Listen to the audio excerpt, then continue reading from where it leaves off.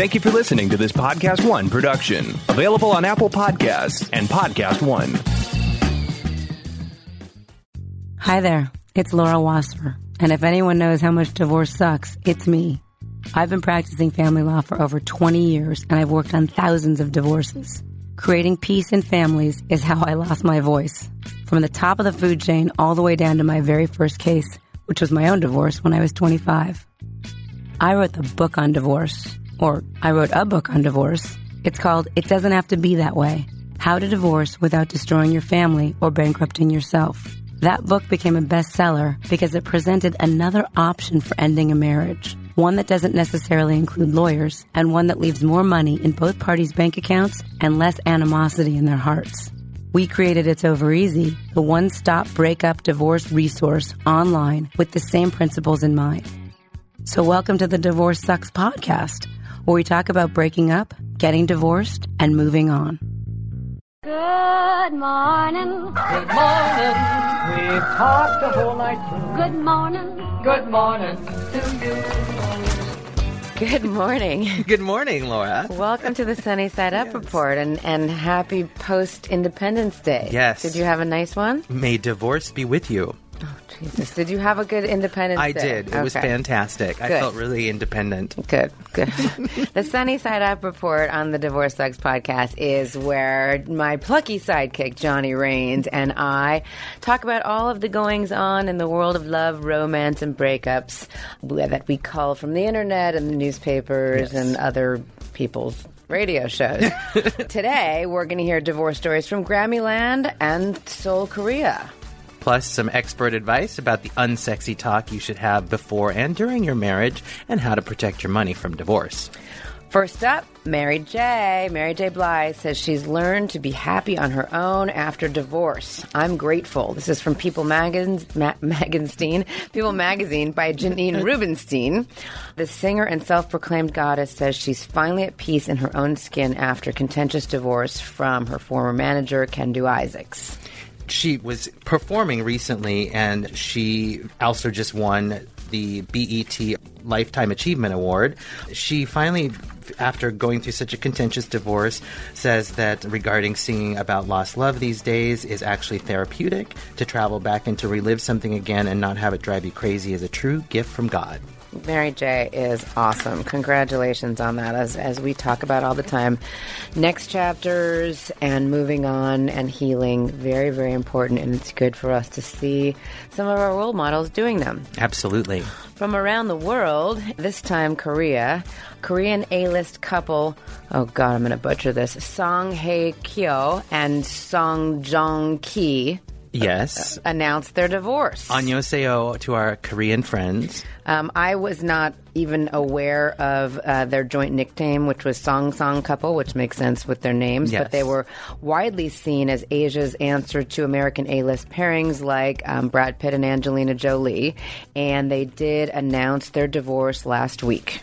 And like Pitt and Jolie, who also met as co-stars, the marriage of this pair was only to last 2 years. So rather than blaming and criticizing each other, she wishes to end the marriage in an amicable manner, Song Joong Ki said. Oh, God, I don't know if that was the male or the female. In any event, Song Hae Kyo asked fans to avoid speculative media reports and comments on the breakup. We should tell people, by the way, that they are best known for appearing on the hugely popular romance television series called Descendants of the Sun. You watch that? I haven't caught up on the last season, no. I see. Okay. And next up, a prenup for the rest of us, rethinking the premarital agreement. For whatever reason, yes. I have been doing a lot of talking about prenuptial agreements lately, whether it's on women's websites or young student groups. This article for Forbes was written by Robert Pagliarini. Now, you can say that so well because you were just in Italy. See.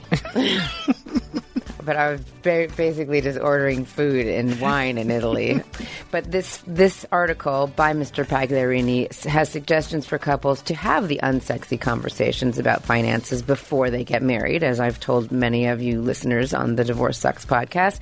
And then again, once a year for an annual disclosure of assets and debts, plus an explanation of what a prenup is. It's a great article. Read it. We will have it on the It's Over Easy Insights blog, as we do a lot of our stuff. But again, don't be so afraid about a prenup. Having these conversations, and I usually tell people not to wait for a full year.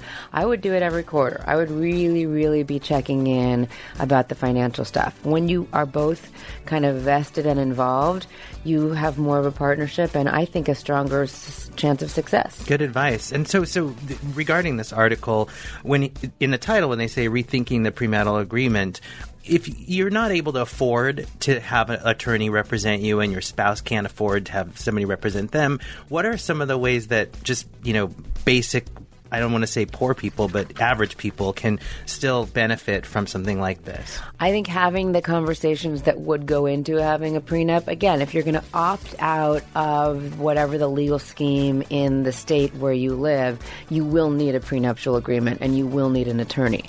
That being said, understanding what each of you is bringing into the marriage, having certain understanding of expectations as to what each of you is going to earn, save, spend can be really important, even if you don't have a prenup.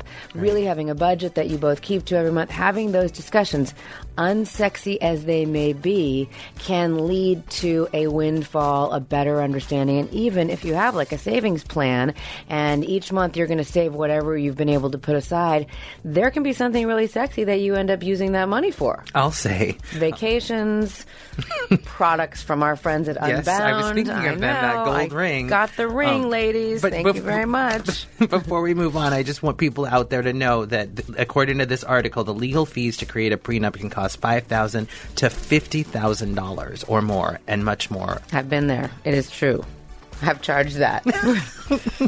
Not to say that wasn't totally worth it. Of course, every penny, I'm sure.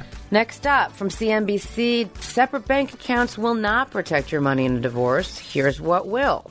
And again, this is a friend of ours is featured here. Susan Guthrie. Yes. Yes, she's a very well-respected family law attorney. And she writes, people will think, well, the house is in my name, so I get to keep it. Or I put all of my income into my own separate bank account, so it's all mine.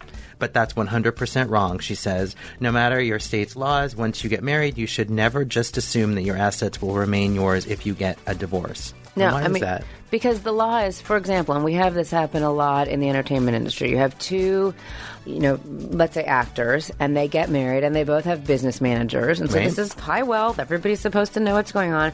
And the business manager says to me, I've kept all of her money and all of her acting fees and residuals in a separate account. We're good. And I said, well, again, everything that she earned on that movie that she did during the marriage is community property. You could have kept it separate, but it's half his. Now, it is true that sometimes the couple will say, we agree, everything was separate, we'd like to keep it that way. That's fine. But if you don't, and you don't have an actual written agreement to that effect, then half of that money in that separate account is going to end up being shared. And so, again, you really, really do need to know the law. And if you are representing people who are, if you're a business manager, an agent, an entertainment attorney, be aware of these things so that you can counsel your clients the right way. So that is it for the Sunny Side Up report today. Next, Frank Morris from Divorce Lawyers for Men with more about your money and divorce for dudes. Today's world not only looks different from the world of our parents' generation, it actually is fundamentally different. More women are breadwinners now, and more men are stay-home dads. Look around your kids' elementary school, especially if you live in a major metropolis like LA, Seattle, or New York. These days, there are as many dads as there are moms fulfilling roles of room parents, field trip chaperones, and attending the daytime performances, at least at our elementary school. But even though the sharing of responsibilities is different now than it was when our dads were coming home from a long day of work to mom's home-cooked meal, if that even ever happened, men and women tend to have similar thoughts about divorce. It's terrifying for both genders. Don't get me wrong, for the most part, I believe boys should feel empowered to do anything a girl can, minus the obvious. But, and this may be out of alignment with some of the values of this age of political correctness we're living in, I do think males and females, in fact, often think very differently when it comes to hooking up and to breaking up. Today's guest is an expert on the male perspective, and he's turned that expertise into a thriving career as an attorney advocating for men and dads. He's a founding member of the Washington State Trial Lawyer Association's EAGLE program. And he's the co-founder of Divorce Lawyers for Men, an online resource for dads that includes a statewide network of law firms in Washington state dedicated to helping men during divorce and other aspects of family law. Welcome to Divorce Sucks, Frank Morris. Thank you for having me on, Laura. I appreciate it. This has always been something that's interesting to me. I've always tried to keep not only my private practice and It's Over Easy online divorce gender neutral. A lot of people think because I'm a woman, I like to represent women more, but I've always been a big proponent of dads' rights, fathers being hands-on parents, fought a lot for custody of young men having their children an equal amount of time or sometimes more than the moms in certain circumstances, and really trying to promote the feeling that children have a right to exposure to both of their parents. So tell us, I mean, I know you've been doing this for a while. Tell us a little bit about why you have tended to represent men and are such an advocate for men and founded Divorce Lawyers for Men. Well, going way back into the 80s when the idea of a father getting primary custody was a crazy thought, we started advocating for men that were good fathers, men that wanted to be, the primary person in their children's life, but they were situationally disadvantaged, that they were, by tradition, the primary breadwinner, the primary source of income, and then by tradition pushed into a secondary role in parenting. And so they went into a divorce proceeding disadvantaged. And we started working with them on how to capitalize on the strengths, how to show, their role in parenting and why they can, in fact, be a primary custodian. We had some good luck with that. We had some very good fathers. We don't represent guys that want to dodge child support. Good. We represent men who want to be a primary role in the life of their child. And do you represent any women at all? We do represent a number of women, but quite bluntly, it's usually role reversal women. Right. Female breadwinners. Yes. Right. And they're facing the same uphill battle that most men face. Got it. I mean, I often make this argument in court for women and men that a parent should not be prejudiced because he or she has a job. I mean, I work full-time at 2 jobs, and I have 2 kids, and they're with me as much, if not more, than they're with their dads. And that has not been a preclusion for me raising well-adjusted sons and kids that actually get to have a lot of face time with both of their parents. When you are taking the breadwinner female, do you have women that will say to you, clients that will say to you, I don't understand, this isn't fair. He's supposed to be the man. He's supposed to be the breadwinner. Most of the women I've been representative are a little bit more self-actualized than that. They realize that they are the breadwinner, and as the breadwinner, the primary provider of substance for the family, they want the same fair break that men have been asking for in the courtroom. Are you surprised when you have a man who comes into you and says, I'd like to have, the majority of the custodial time. I was the stay-home parent, and even though I think it's important that they see their mom, she's not around as much, it would be better for them to be with me than be with a nanny or a child care provider? Actually, up here in the state of Washington, and just perhaps because of my marketing activities and the demographic of the clients that I'm representing, most of my families are 2-income families. Got it. And so even though the wife is working outside of the home because of our social disparity, they're usually not the primary occupation, primary breadwinner. But they're both out of the house. And so that makes it easier for me to argue for the men and advocate that they have been active. And most of the men that we represent have already been active with their children. It's just not a brand new idea out of the blue sky. Right. They're asking us to protect what they already built, not manufacture something new.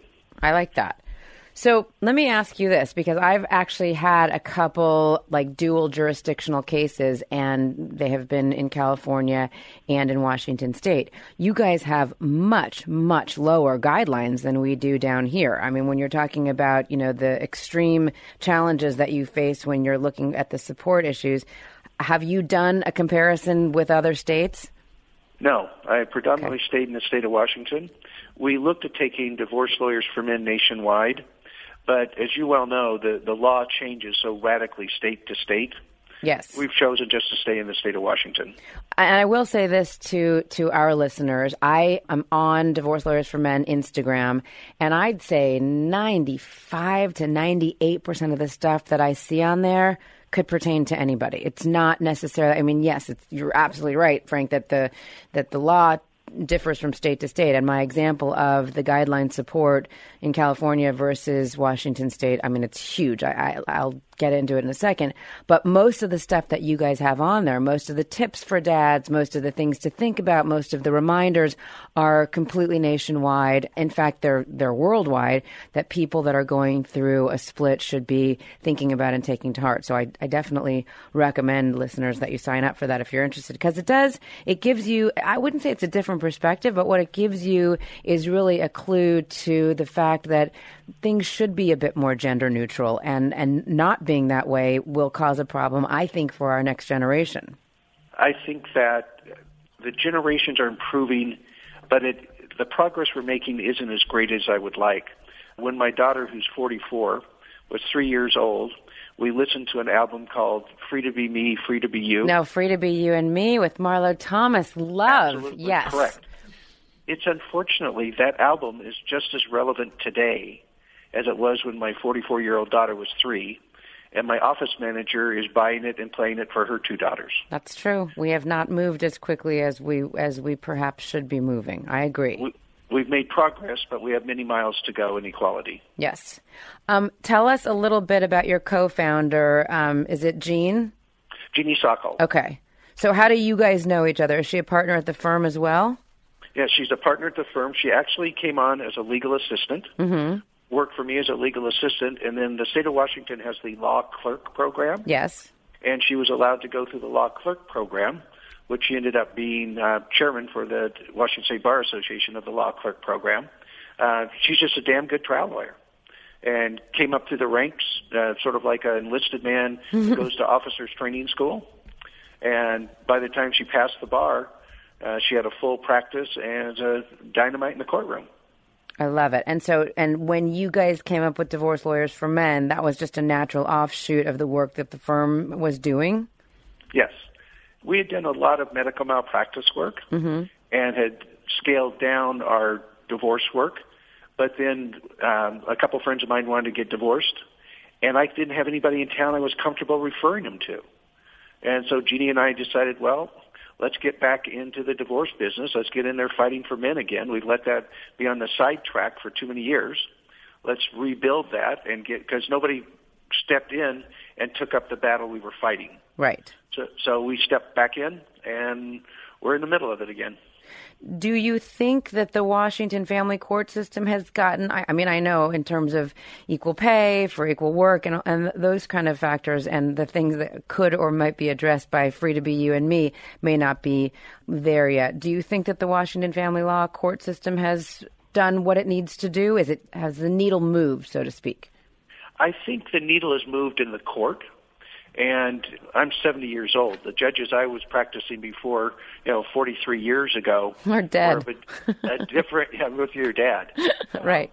Those men, and they were all men judges, had a different mindset. Right. And we do have more modern, progressive thinking judges and court commissioners, but society hasn't changed as rapidly as the judicial attitude. And the court is still restricted by the facts that are on the table in front of them. Right.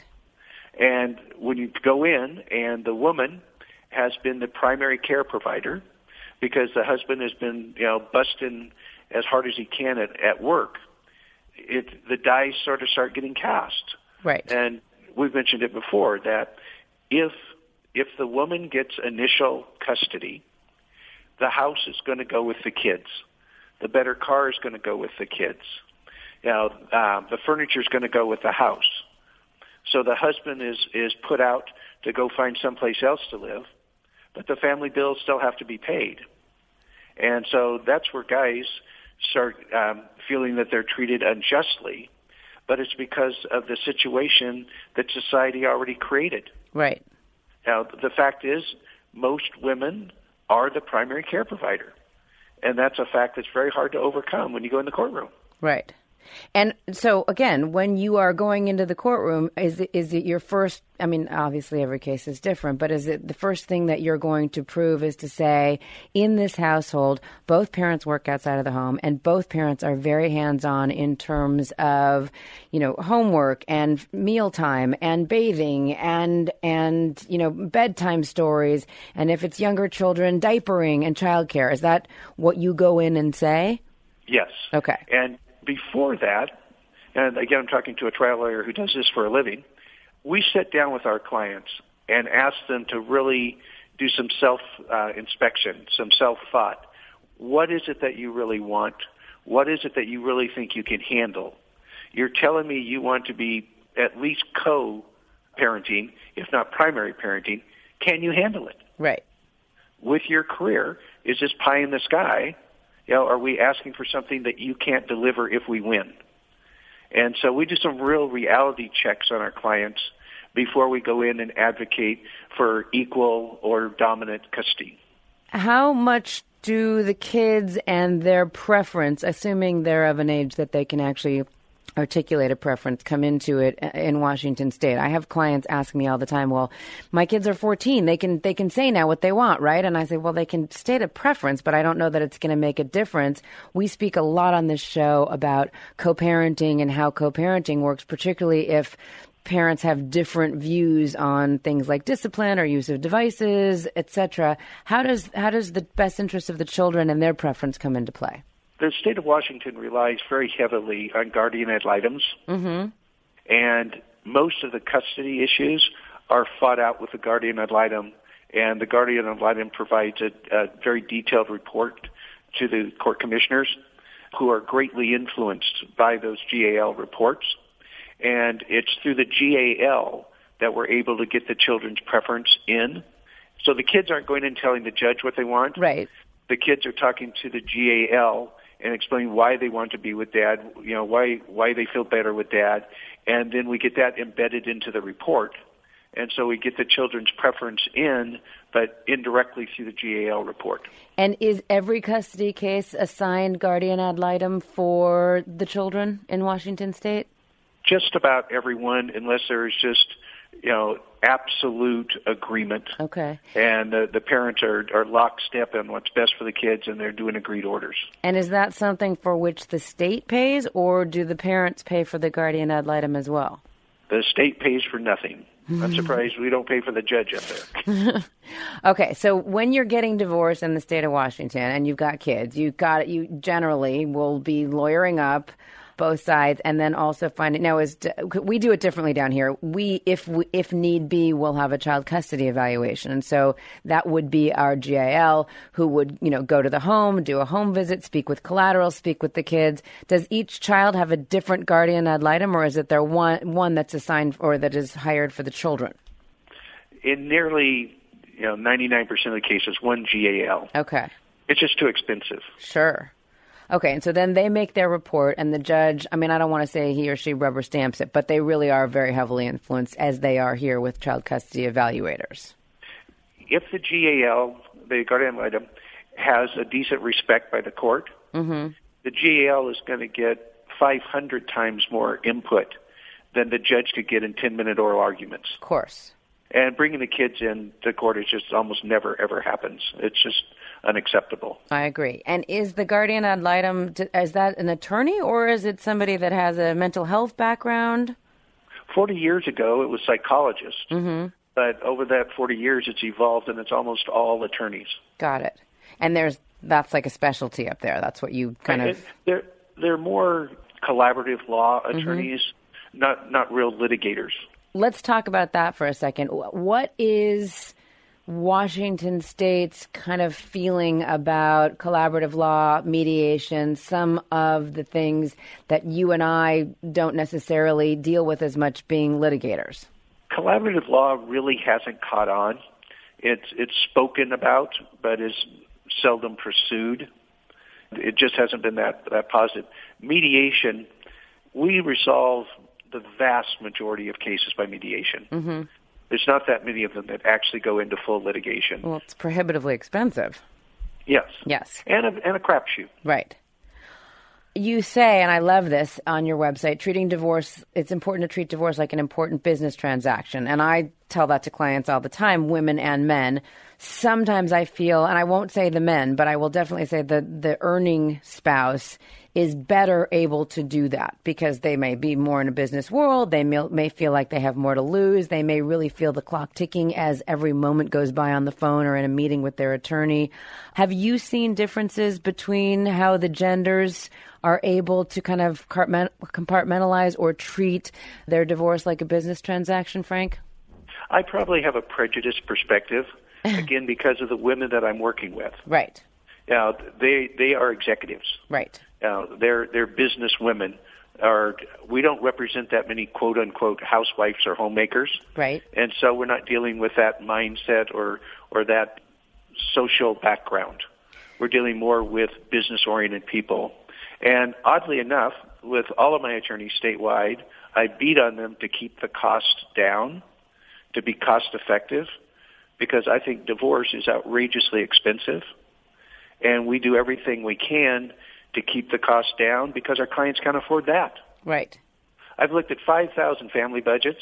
I've never seen family law lawyer in any family budget. That's because you don't live in Southern California, dude. That's built right into the budgets here. I'm just kidding. Okay. You guys are better planners. Yes, absolutely. And there may be also more disposable income to waste on luxury items like your family law attorney to have on retainer.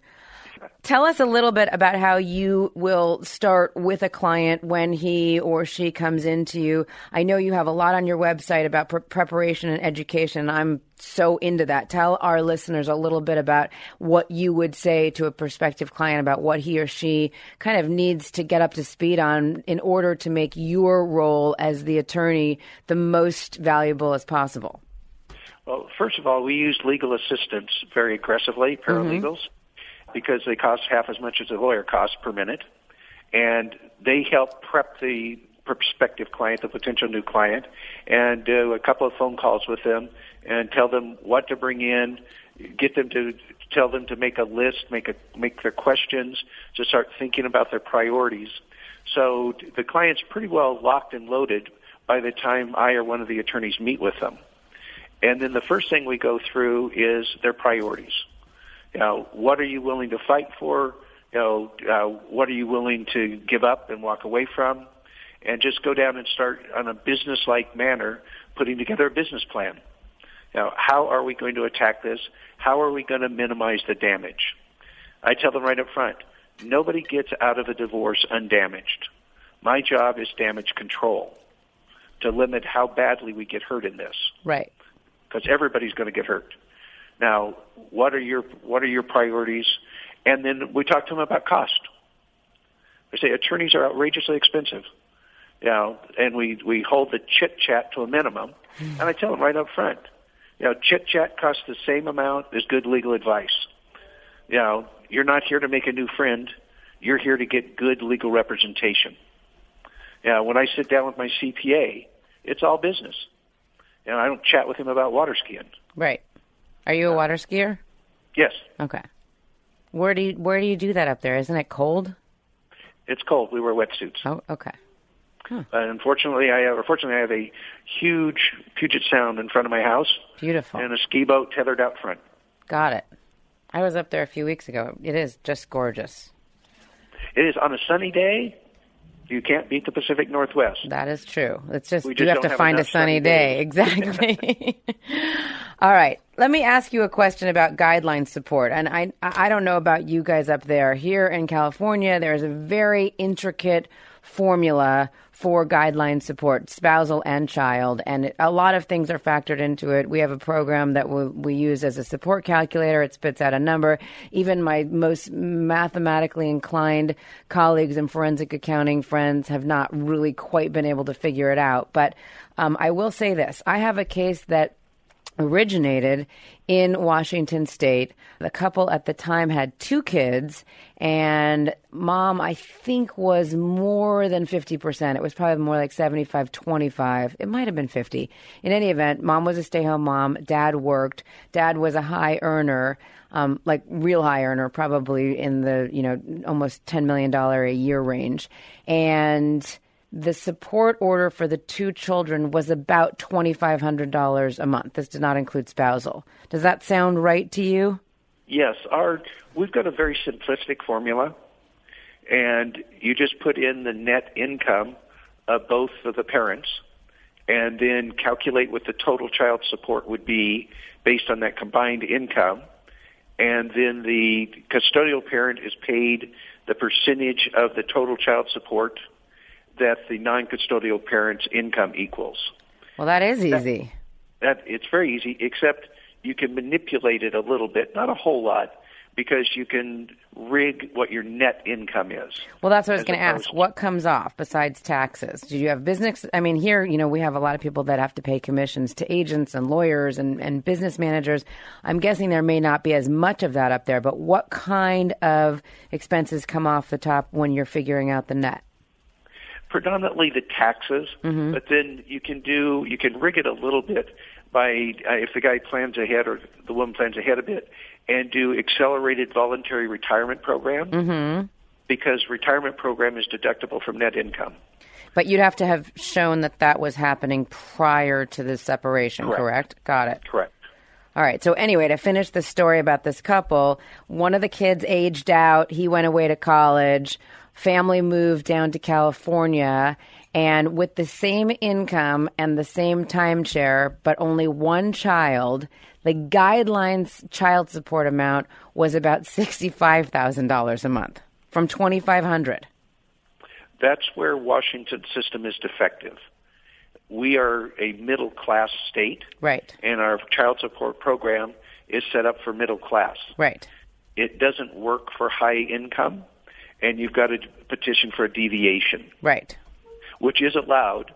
The court's very reluctant to do it, but on a case like you're explaining, they should have moved for a deviation and most probably would have been awarded a deviation. Got it. And on deviations, you try to go and show what have we been traditionally spending on these kids. Historic. So so it's not a matter of the parents split up and now all of a sudden the children's lifestyle is greatly reduced. Correct. And on the flip side, listeners, here in Southern California, we don't necessarily just dole out the $65,000 a month for the kid, because if you are an extraordinarily high earner, then what payor parent would do is petition the court for, a deviation from that guideline and really go back to what the child reasonably needs.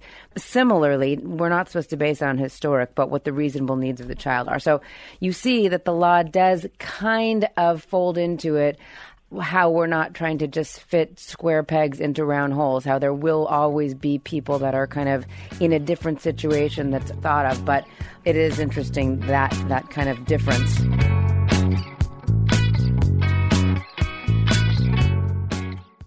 Alexa isn't the only one with breaking news. Make sure to hang around at the end of this podcast for the latest breaking headlines on the AP News Minute. Hey, I'm Heather Morris. And I'm Ava Bernstein Mitchell, a.k.a. Ava Flav. And we're the hosts of the new show, The Dance Room, on Podcast One. We're veteran dancers and choreographers that have worked with the likes of Beyonce, Justin Timberlake, Britney Spears, and many more. Oh, and I used to be on this little show called Glee. Hey. I don't know if you watched it. Well, each week we're going to go full out on our favorite TV dance shows like So You Think You Can Dance, Dancing with the Stars, and World of Dance. So don't miss it. Get new episodes of The Dance Room every Thursday on Apple Podcasts and Podcast One.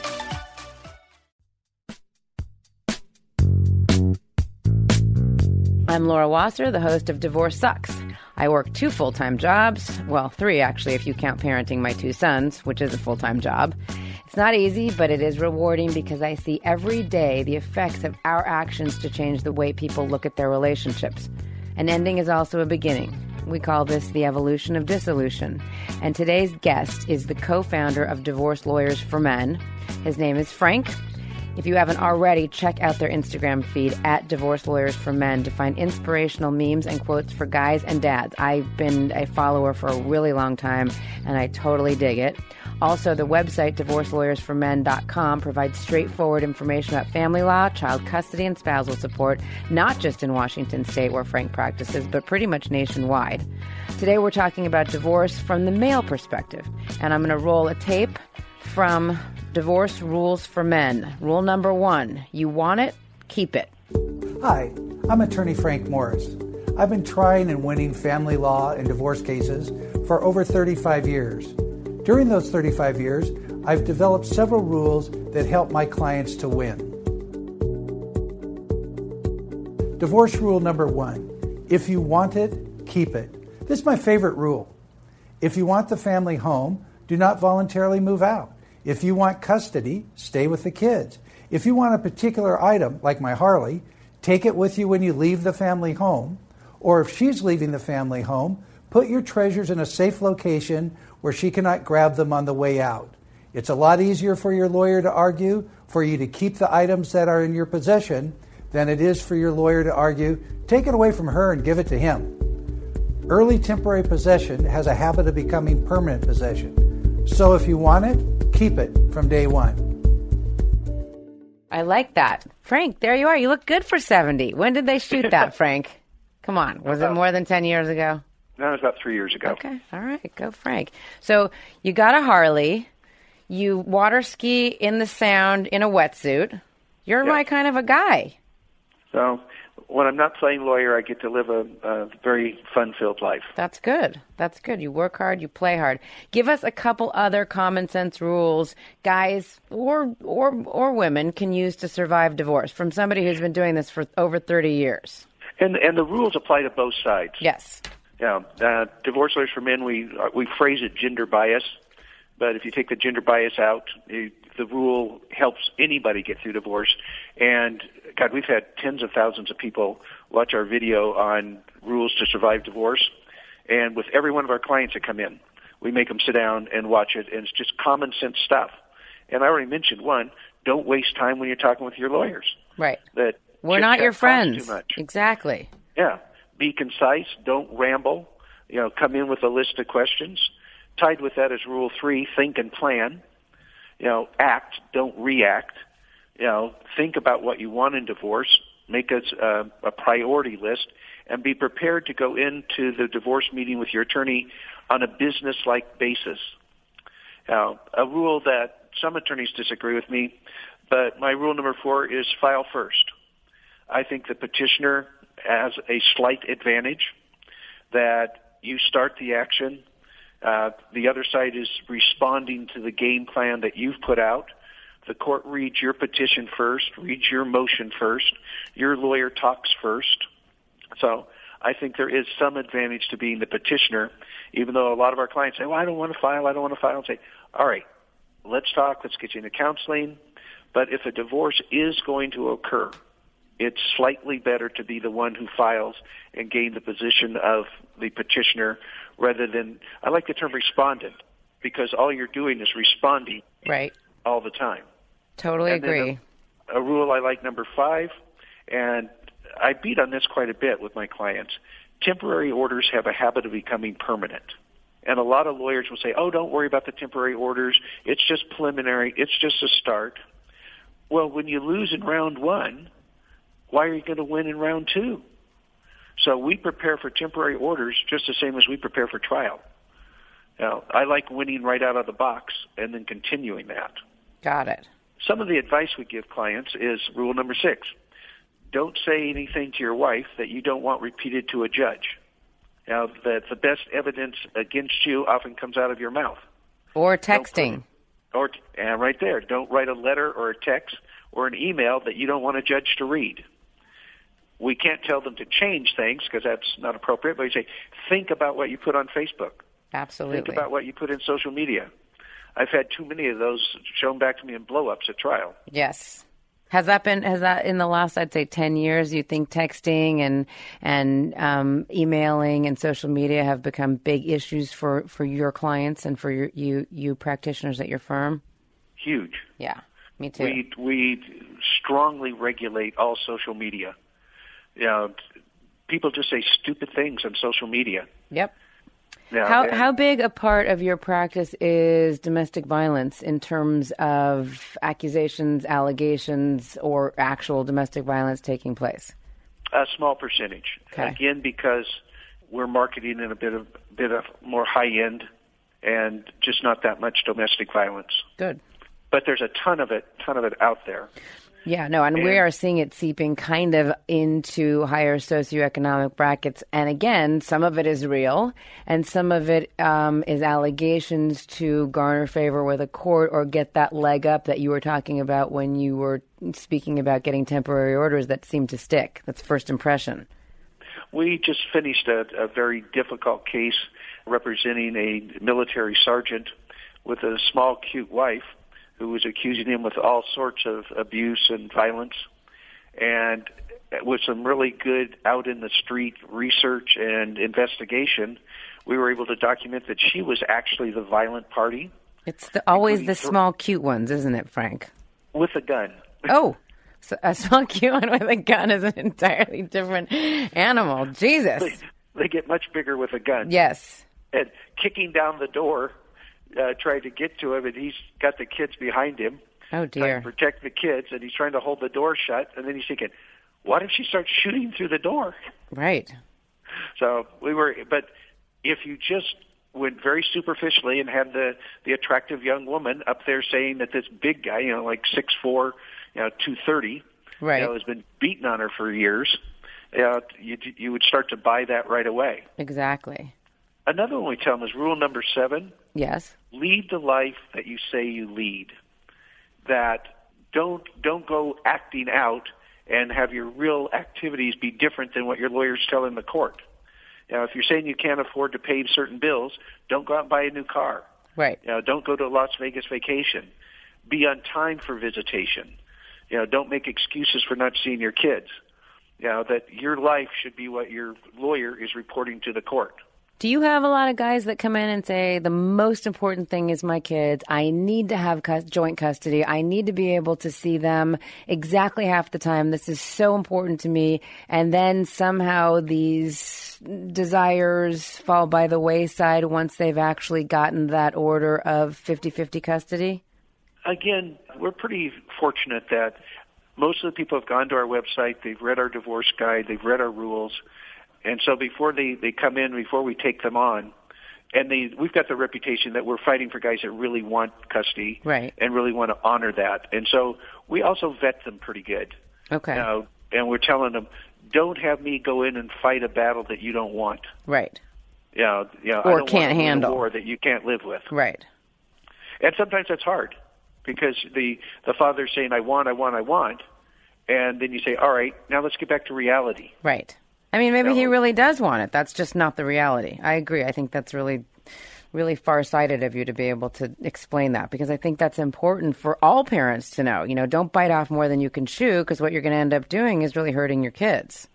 And arguing on the other side, I have a lot of empathy for professional women who are being motivated for co-equal, move forward, create a dynamic career, and then they lose their uphill position on custody. Mm-hmm. Now, because they went out and did what everybody's telling them to do today, to be co-equal and aggressive and get your career moving and shaking, you're co-equal. They say, but now you don't have any favored position for keeping your kids. Right. And I still think in our society that any woman who is not granted primary custody, too many people look at her as defective. What was wrong with her? Sally didn't even get custody of her kids. Wonder what she was doing. Right. And so that's an unfairness for women, that even though some women know that they shouldn't be primary custodian, they still feel like they have to fight for it or they'll be tainted. Have you seen parents, women or men, who were initially the breadwinner, not necessarily the hands-on parent, who became much better parents as a result of a separation or divorce, really being put in a situation where they were the person, at least during whatever their period of custodial time was, made them a better parent. Yes, quite a few actually. And one of them was early on in my practice that one of my colleagues went through a really ugly divorce and won custody of a second grader and a fourth grader. And he changed his practice, and he practices law from 6 a.m. to 2 p.m.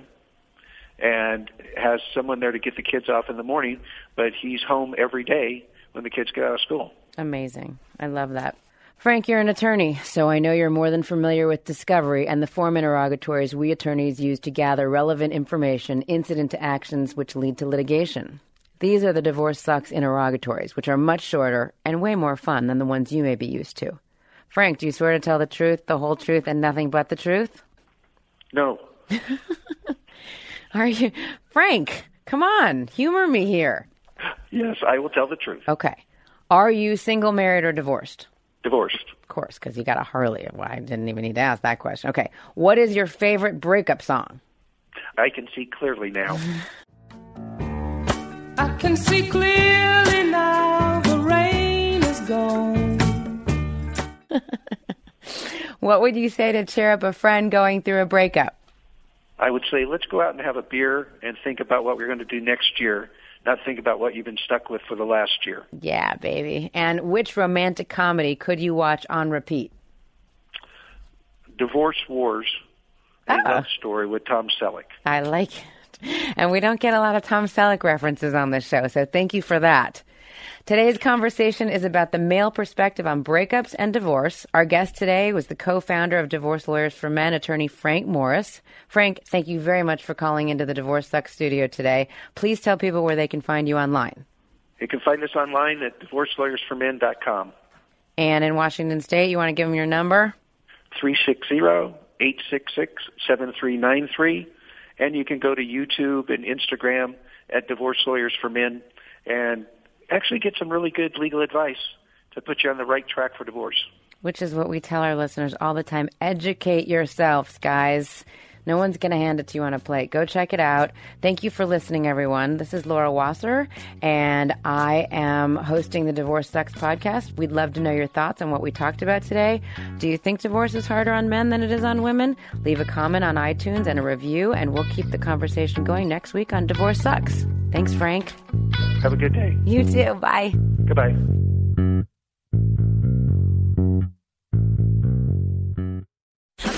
You'll never find another like me. With the Capital One Savor Card, you earn 4% cash back on dining and entertainment.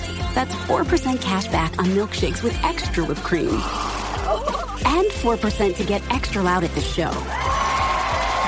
The Capital One Savor Card. Earn 4% on dining and 4% on entertainment. What's in your wallet? Hey guys, it's Taylor. You can buy my new album Lover at taylorswift.com. Terms apply. Capital One Bank, USA, N.A.